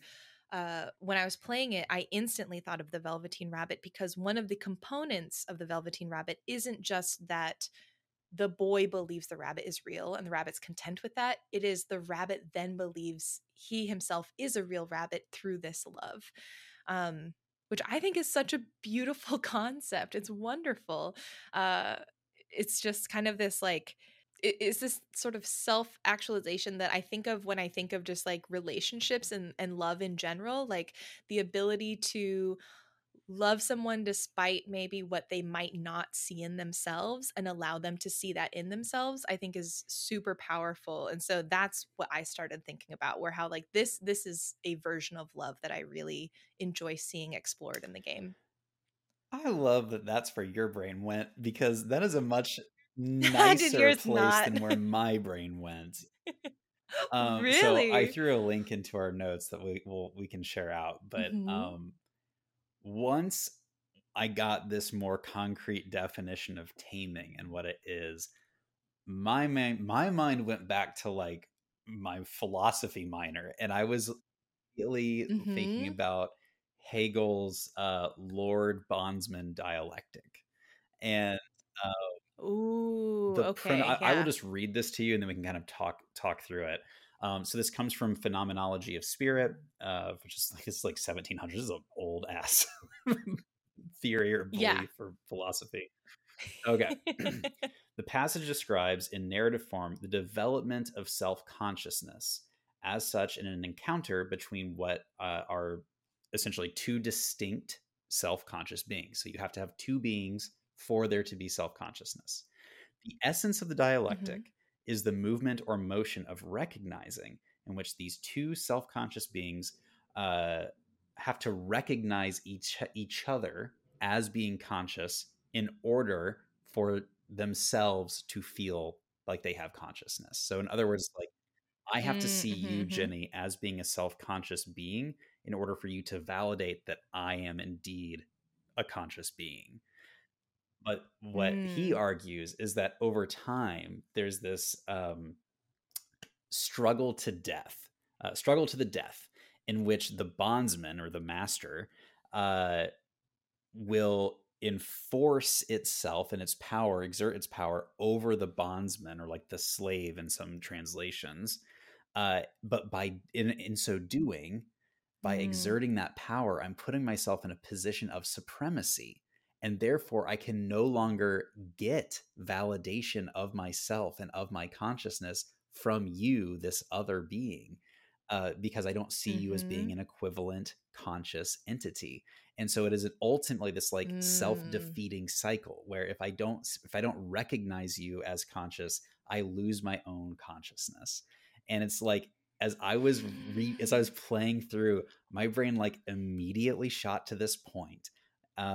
And especially when I thought about the implications with Rue and Prophetbot and Cedric, where it's like, no, these are conscious beings, but because the world engine, world drive, world the world world machine machine, the world stopped machine. seeing them as like equal conscious beings, Mhm. it started going down this self-destructive cycle of self-termination. So like I know this is like so I nerdy, but like love that. No, that's exactly what we're here for. I think that's really incredible. And honestly, this is actually making me now think of a game that I very recently finished called In Stars and Time. Honestly, I keep talking about it. I swear I am going to figure out how to make it a G&G game someday. It's a little bit long, but it is so dang good. And this conversation really, and Hegel really ties into that because there's a part of this In Stars and mhm. Time game where I guess very, very light spoilers. I'm going to keep it as vague as possible while coherent. Your character starts to see things as unreal, even though they're in a world that they previously kind of associated with reality. And as a result of not seeing these things as real, their behavior and the way they start to shift and essentially not just terminate sort of their relationships with these other characters, but they start harming themselves essentially in a lot. It becomes this sort of, again, that spiral that we see the world machine go into, as well as this character. So I think that's absolutely like that read of it is really fascinating to me, and I'm so happy you brought it up. It's really funny because I'm like, oh, why should I not see it as like this beautiful moment? Because I think there is it's like both Oh, ends can be 100%. true, which I think is what's really cool because it's like what is it, the ceiling and the floor, there's this like we did this when we were at our old job, the office job, where we had like the personality test that we would take for like how to optimize your work Oh personality. And yeah. it's like I forget what this was Strengths called, but finder, it's like you, not strengths finder, but it was four another quadrant one where one or it's something. like I don't know. you it's like where you are when you are your Hmm. best self, this is how these Hmm. traits manifest. When you are at your worst, this is how they kind of are this corrupted version of you. um, is how I always thought. I think it's just like here's the ways you're not productive and capitalism. But in my head, I think I see these two perspectives, like you taking it through this really like sort of darker philosophical turn, and then me being like, but love reflected back to each other, and how it can really be the floor and the ceiling of what happens when you start to like perceive others and the ways that you treat Mm. them and the ways you treat yourself. It's like I think really it's got to be cool. So yeah, both for thank you for sure. bringing that. Because like as Rue Yeah. is describing it in this scene, I definitely I wrote this down. I wrote Velveteen Rabbit like in that moment because I was like Hmm. definitely on the same page. But like the subsequent scene when you're like actually engaging with the world engine, Yeah. and it's saying like it literally says before I was self-aware, and then like two sentences later it says I'm not tame. And it's like, well, wait, Hmm. how can you be self-aware and not tame?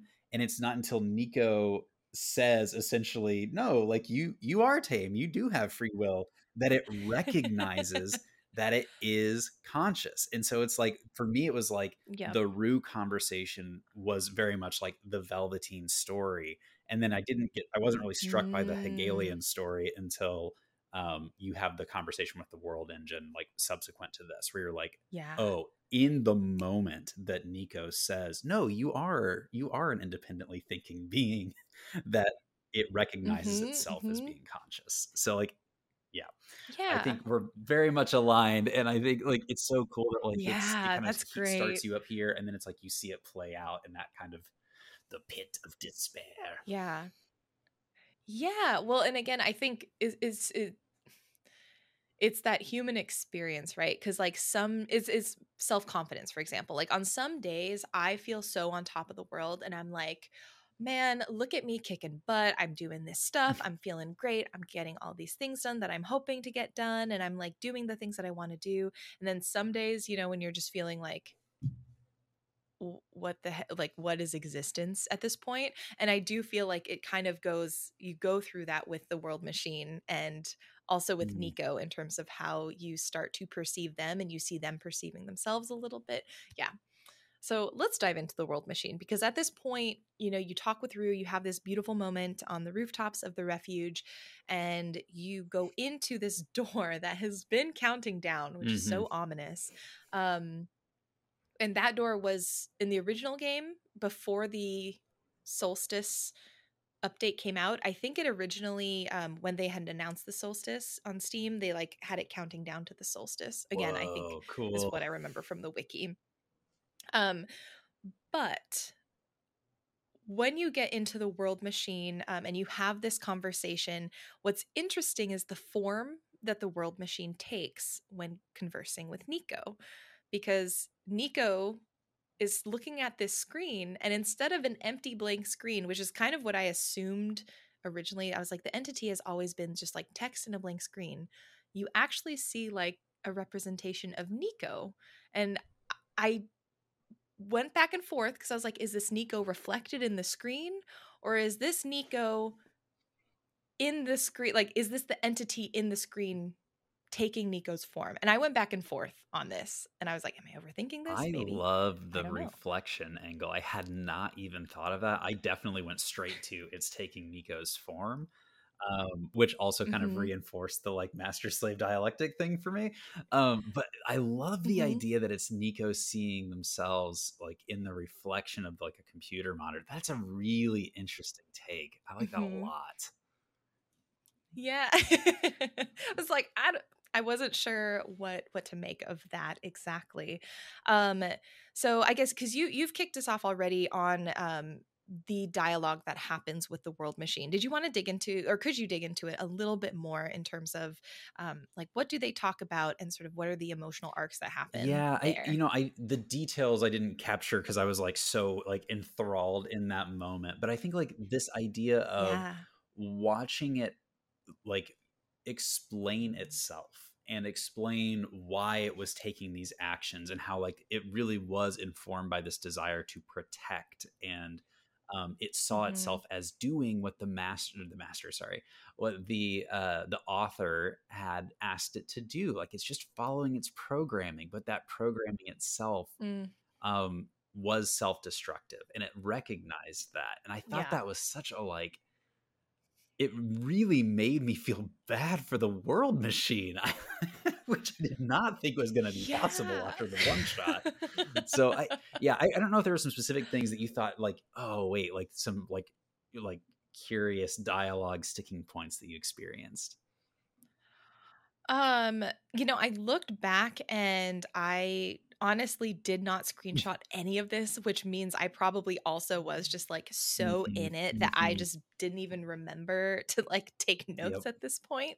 I think what was really interesting to me was that in this conversation, Nico basically says that they trust the world machine and that they trust even though the code is broken that they can go outside again, something real, putting their trust and energy and belief and love into Hmm. the thing that needs to be, or that they Hmm. are taming. um I think also what was interesting is that Nico brings us into it and says something along the lines of like, your name, like Kim Chica believes in you as well. Why else would Kim Chica play this game again? Or why else would Kim Chica enter the simulation again? Why would they keep coming back? Because, this person also believes. And I thought that was really cool, especially because In this section of the game in Solstice, you are much more of a outsider looking in than with the Hmm. first game.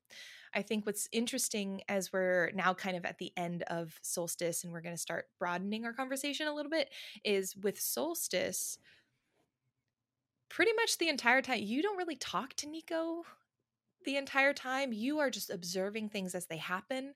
Whereas in the first portion, in OneShot, you are talking to Nico. You are much more of a guide to Nico. So it feels like almost this sense of, even though you're controlling Nico still, so you kind of have that technical agency, it's almost like your agency is given up a little Hmm. bit for Hmm. Nico to take that role on, which I think is also really powerful considering the role that Nico had when you played OneShot proper. That's a really good point. I had not really thought about that. Like the transference of agency or power in that world. Oh man, that like Mm. puts me in this like weird cycle of like how I was like feeding into the like Lord Bondsman situation where it's like, well, I recognize that I'm Yeah. a real person, but I don't recognize that these things are real people. This is just a game. And now it's like, but I was like very emotionally invested in it. It felt very real to me. And now that you've like framed it like that, it's like, oh god damn it. Like you're totally right. And I fell into the trap. I fell in. Yeah, I don't know. I just I felt like this ending sort of gave me what Mhm, I needed. And I know some of the critiques, what's really cool is that in the Discord, folks kind of have run the range in sort of saying how they have either appreciated or have critiqued mhm, this mhm. addition to One Shot, from folks saying like, I wish that sort of integrity of the One Shot was kept. I feel like that would have made it feel more impactful at the end. To folks who are saying no, this sense of closure that this ending gives provides this really nice bow, for me to end my experience with. I'm a bit more in the camp of I really appreciated the like sort of happier ending, the catharsis that I think for me this ending provided. But I'm curious how you felt by the time we got to the Yeah. end. So so I'm gonna start by saying like this is 100. Obviously, this is 100% just Joel's opinion. I don't think there's any like right or wrong thing Hmm. about this. But like what I thought of was I really is kind of like what we started with in our conversation. Like I would have liked to have been there when it was a true one shot, just to have been part of that experience. Hmm. But let me like make that a little bit more substantial by saying I think if this was a true one shot and always stayed a one shot, it would have almost been a gimmick. And I think gimmicks don't have staying power as stories. Like it's an interesting Mm. Wikipedia entry someday. I think by allowing you to go back and play the Solstice, it takes it from it's a cool game that was a bit thought provoking and had an interesting gimmick to a game that really allows you, if you're being like a critical experiential person, um, to have an experience that is so unique in gaming and allows you to kind of plumb such interesting depths. Um, to me, that's really special and something that will make me remember this Mm. game for a very, very long time, and maybe gives it a bit more cultural staying power that I don't think a game that kind of had a gimmick, and I'm using that like very loosely. I don't mean that pejoratively. Right. Um, would have. So I think from a staying power Yeah. perspective culturally, I think it's really important that it had the solstice. What do you think? Hmm. Yeah. I'm with you there. I think I hadn't really thought about this idea of the solstice providing that staying power. Um, but after hearing you phrase it and talk through it like that, I think you're 100% right. I think again, it becomes, I think it's just interesting because of the way that I particularly enjoy playing. I really like to replay games that have this emotional resonance. And what's interesting is you always have this feeling of like, oh, you never get your first Mm, time playing a game again. Um, And granted, after you do Solstice, you kind of have completed the arc, and so you don't get the first time you play Solstice again. But I think what was really impactful and fascinating for me was this was the first time I replayed a game, and upon my first replay felt like I was playing it for the first time again. And I think that was something truly special, simply because, talking about and easing into our reflection question for the week, that post-game sadness, post-game depression, however you want to call the sad feeling that you get when you finish something. um I think Solstice allowed me to, well, really feel excited by replaying something and realizing I don't have that feeling anymore, because now this is the first time again. But it also doubled the Mm, sadness at the end, when we did finally come to the quote, true ending of the game, and Nico is back in their room. The sun is shining for the mhm, first time. So you see that the sun has been restored. The world machine was able to, remember the original code. Um, and that like door opens and you see Nico being like, I see the fields, I see my mom. Like, oh, that just absolutely wrecked me. And here was when the tears mm, just really just like, they were going for me. And I think it wasn't because, compared to when I played OneShot, I had tears because I felt so conflicted about the decision I had to make. And it was really nice to finish this game out not feeling that conflict, and just feeling so happy for this character that I invested all this time into. And so for me, that ugh, catharsis and that like very, that happy ending, I thought was really well worth it. And it felt very rewarding as a player. Like I felt like we and Nico had earned it, and it was so nice to just be like, I finally get you to go home to eat pancakes and see your mom I want again. pancakes right now. I I know. I love that, Jenny, and I'm so glad that you were able to um, experience that emotion, even if it was like a sad emotion, or even if it was a cathartic emotion. I suppose I was saying to you before we hopped on today that for me, I think I was in two. You know how they say like you can feel your emotions, you can ignore your emotions, or you can intellectualize your Mm-hmm. emotions. I think I was Mm-hmm. on the intellectual side of that, where I was just like so locked into like the implications of the game that I didn't feel it when I finished it. Um, Mm. however, like when I finished the one shot experience, it was the exact opposite. I was way in my feelings. Interesting. I mean, I had doomed Nico to return to his home with the knowledge that he had quote like let a world die. I had let an entire world die, and I felt it. I felt that emotion when I finished the one shot, but when I finished the two shot, I was just like so into the implications of the dialogue and like yeah, like you see like kind of the like here's what the world looks like after like those little like flashes and it's like oh that's Mm-hmm. fun, that's like kind of cool, but like I wasn't feeling it. And so yeah, Mm. I almost regret it. Like I regret that I wasn't able to feel the experience, because I, you know, obviously that's what has the staying power ultimately for anything. Yeah, really interesting. So I guess just to clarify, do you regret playing No, no, no. I Solstice? regret over Okay, just intellectualizing the ending and not feeling got as it. much as I Okay. could have. Um, Oh, interesting. Now, I'm curious, and maybe this is just like a nope, this is just where my head was at. Maybe it's that simple, but I'm curious if there was anything that could have been done to allow you to get into the feelings element of it versus like intellectualizing everything.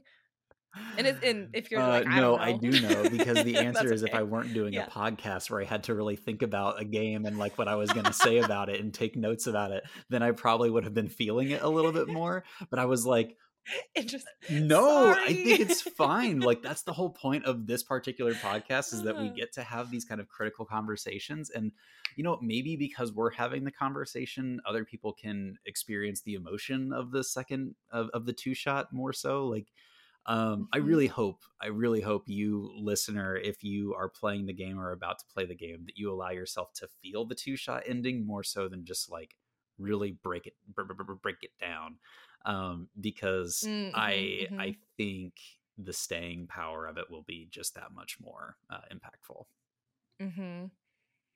You just need to come over and hang out with me as we play, cuz I just drop of a hat, I'll just cry. I am all feelings when I'm playing these games. I think that's Yeah, reasonable.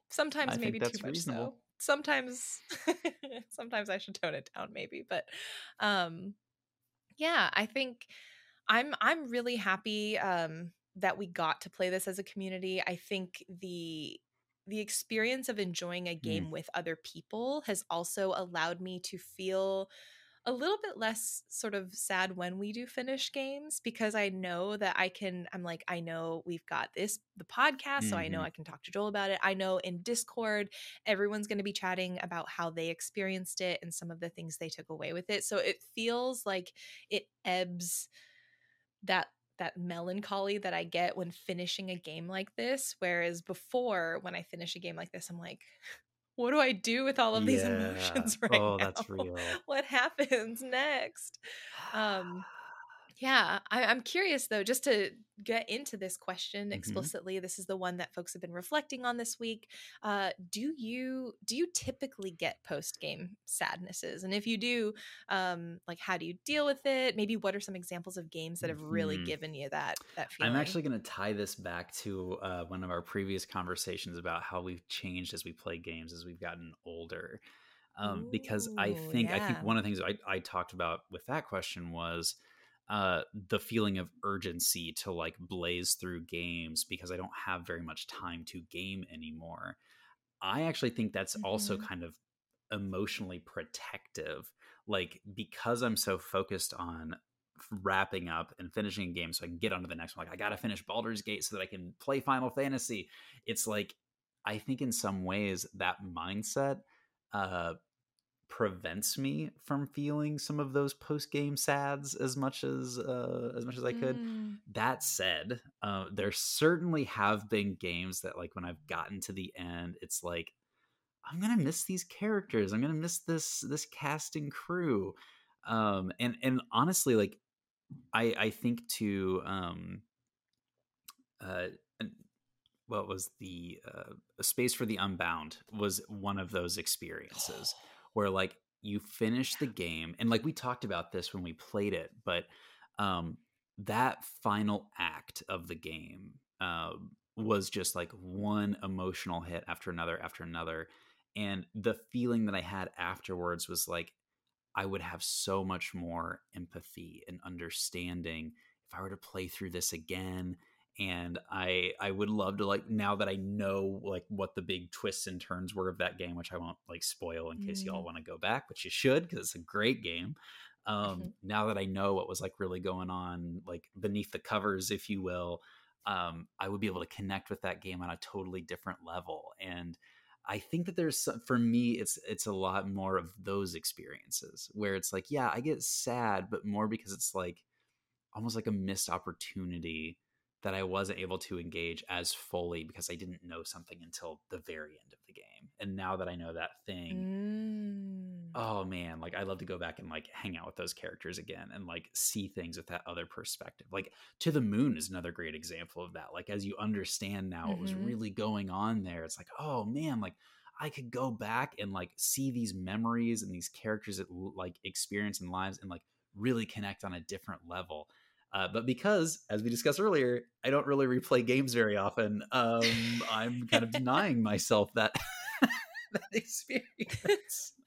So how about you? Like, how do you deal with it? Like, what happened? Like, we know that you are a feeling person, Jenny, and that is a great thing. Yes. We've talked many times about like the emotional experiences you have while you play. Um, maybe Mhm. this is part of it. Like, do you think that one of the reasons that you are so quick to replay some specific games is to kind of fight off some of the post game sads? Yeah, interestingly enough, I will rarely immediately Hmm. replay a game. I think even though oftentimes when I finish a game that's had a really impactful, especially emotional arc, because generally I don't get the post game sads when I'm playing, like, I don't know, the Sims Splatoon. or Splatoon or Suika Hmm. game, or any number of titles that are much more like, I think, systems or mechanics based. It really only happens for me in those narrative games where you finish up a story and you sort of like close the virtual book, so to speak. Um, I almost I almost appreciate being able to sit with some of that emotion sometimes, because it means that talking about like self-sacrifice and like inflicted, like, sort of the pain that you are Hmm. willing to accept. I think it's one of those things that I almost take as a good sign, even though it makes me sad. It's this bittersweetness, because I am happy because it means I've experienced something that's really impacted me, and something that I want to carry with me in some form for longer than just the moments I am Yeah. in it. Um, and so oftentimes I will not immediately replay a title, just so that I can like absorb everything or absorb that initial playthrough. But I do often schedule kind of these annual replays of certain titles that I love. I've talked about Undertale in Hmm. particular. Final Fantasy VII is another one where I will replay those games on sort of this periodic basis, where I know it won't get like tired for me, but it allows me to reappreciate and like revisit these themes and worlds that I love so much. um I feel like this list is getting longer though, because now with, again, I keep mentioning In Stars and Time. We're going to be playing it next year probably, because I'm going to be replaying it next year for fun, and I want to drag you all into the loops with me. Um, like, that's another game where I think I'm going to add it to my replay list, because there is, I think, to your point, so much to discover when you do know some of the arcs that are coming, and you can prep yourself to really appreciate them in a way that Yeah. you couldn't when it was a surprise. And I think both ways of experiencing it are wonderful. Um, but yeah, the sadness is, for me, really comes from knowing that it is the only time that you can experience your first time. I think that is where the core of like that sadness comes from, is like, this is the last first time that I will have with this game. And I think as is generally caused me to savor the games that I Oh, play good. more. It's funny that you talk about like beating games Hmm. more quickly. I found myself turning sort of the opposite direction, especially in the last 2 years, partially because of this club. Hey. But I think also I have found myself realizing this idea of savoring games really helps me just appreciate them more fully and feel like I don't get as Hmm. sad, or at least like, yeah, as sad when I'm done playing them, because I really do feel like I've gotten the most I can out of them upon this first playthrough. Um, We'll so see. I yeah. might feel this way about Baldur's Gate when it's all said and done. This like 6 month Yeah, I was journey with gonna these characters. say, I'm really curious to see what happens after Baldur's Gate, because this is the game you have spent the most time on I think by it like far. it was probably Elden Ring before this and Breath of the Wild before that, and this is certainly surpassed and taken the cake. One last like question though: do Yeah. you get the sads when you finish books? Yes. Although I feel like it's not usually to the Mm, degree that games will make me feel. Like, I get post book sadness for sure. But usually it's kind of one of those things where I'm like, "Oh, I'm going to miss reading that series. I'm going to miss this world. I don't know what to read next." And that's kind yeah. of the Hmm. extent of it. I think with games, just due to the immersion that games allow for, I feel it almost to a deeper level. And I think this is sort of just maybe Sure. my personality, because I feel like this sense of like the sort of more like empathic feelings that I have, like in games, I really don't like doing things that hurt the Yeah. characters. Like talking about Undertale, I will never do a thing that like hurts the characters in Undertale. In OneShot, feeling like taking 15 minutes to decide what decision to Hmm. make for Nico at Hmm. the end of the game. So I think also I tend to be a person that puts a lot more emotion into that kind of stuff. Maybe more than some other folks, but Oh, that's yeah. That's fascinating. I think there's only been 2 books that I can think of where I've had that, and the first is the Broken Earth trilogy by Jemison. If anyone hasn't read that, Mm, but like that's one where I finished and I was like, I'll never read that for the first time again, and I was like, wow, what a ride. And the other is yeah. The Ocean at the End of the Lane by Neil Gaiman. It's I reread that after my pup passed this last year. Like it is just one of those books that like Mm, I feel it, and I've probably read or reread that book 6 times since it came out. Like I just love it. So yeah, mhm. thank you all for taking this emotional ride with us, and intellectual ride. Any kind of housekeeping notes, Jenny, Yes. for us as we're moving on? Any important announcements we want to make? Yeah, very important announcement. So, if you haven't subscribed to our newsletter, you should, because if you did, you would have already known our next game that we're jumping into, but we're announcing it here on the podcast. We are going to, oh, also, if you want to subscribe to the newsletter, you can go to Yeah, you should do geeksandgrounds.com to subscribe. I should probably, that. yeah, I should probably say where to go, but after shaming you, I'm so sorry for not subscribing. Let's provide solutions, shall we?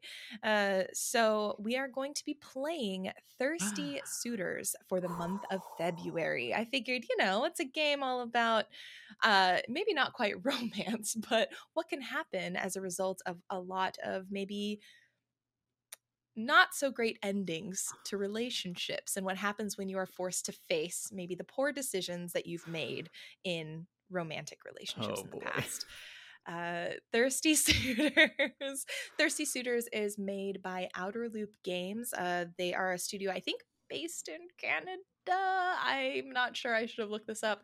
But they have made games like Falcon Age, which is a great game about fighting like Mm. colonialism in this wonderful fictional area where you get to like control a falcon. But Thirsty Suitors, really quickly, just to read the Steam description for you. Thirsty Suitors is a surreal story-driven game which throws turn-based RPG mechanics, skating, and over-the-top cooking mechanics together in a spicy fusion. But this isn't a dating sim. It's a breakup Oh, simulator. Battle your exes, disappoint your parents, and find oh yourself. boy. It's gonna be good. So we are playing this game. The playthrough guide is available. We'll fill it in as we go with the timeline and the questions and everything that we discuss. But if you're wanting to get prepped for next week, um, pick up the game. We'll officially start playing it on. Let's see, because the month doesn't quite. We'll officially start playing and talking about it on Wednesday, January 31st. So that's going to be kind of like that kickoff. I'm super excited. Yeesh. So yeah. I hope we get to hear some breakup stories as we get into this. Oh, we're gonna have to talk about some awkward dating moments. I hope Oh you all get to boy. share any awkward just relationship shenanigans. It doesn't have to even be dating. If you're just like, I got some real awkward stories of just different like friendships, maybe, because relationships, doesn't have to be romantic. But yeah, I'm excited. This is a game that also really emphasizes like I believe it's I know it's South Asian. I'm trying to remember I think it's Hmm. Sri Lankan. I'm not entirely sure. I'll have to look this up, but it's really emphasizes South Asian cultures. So kind of like with Oh Venba, throwing yeah. back to that, we're gonna experience like and actually Switching it Space from up, the yeah. Unbound as well. We're gonna experience a very specific like cultural perspective that I'm really excited about that we do not often get to see in Oh, games. rad. So I'm yeah. so excited to dig in. Well, we Yeah. hope you look to join us in Thirsty Suitors throughout the month of February. Thank you so much for hanging out with us as we talked about One Shot, Two Shot, and AKA AKA Solstice. Solstice. I guess I should probably use that name at least once today. We love having this community and having all of you engage with us. If you find yourselves dealing with the post game sads or even the post game bitters, just have 6 cups of coffee and get the post game jitters. Thanks. Oh, Bye. hey. Don't consult your doctors. Or maybe, actually, no, Do do consult consult your your doctors doctors. when consuming that much caffeine.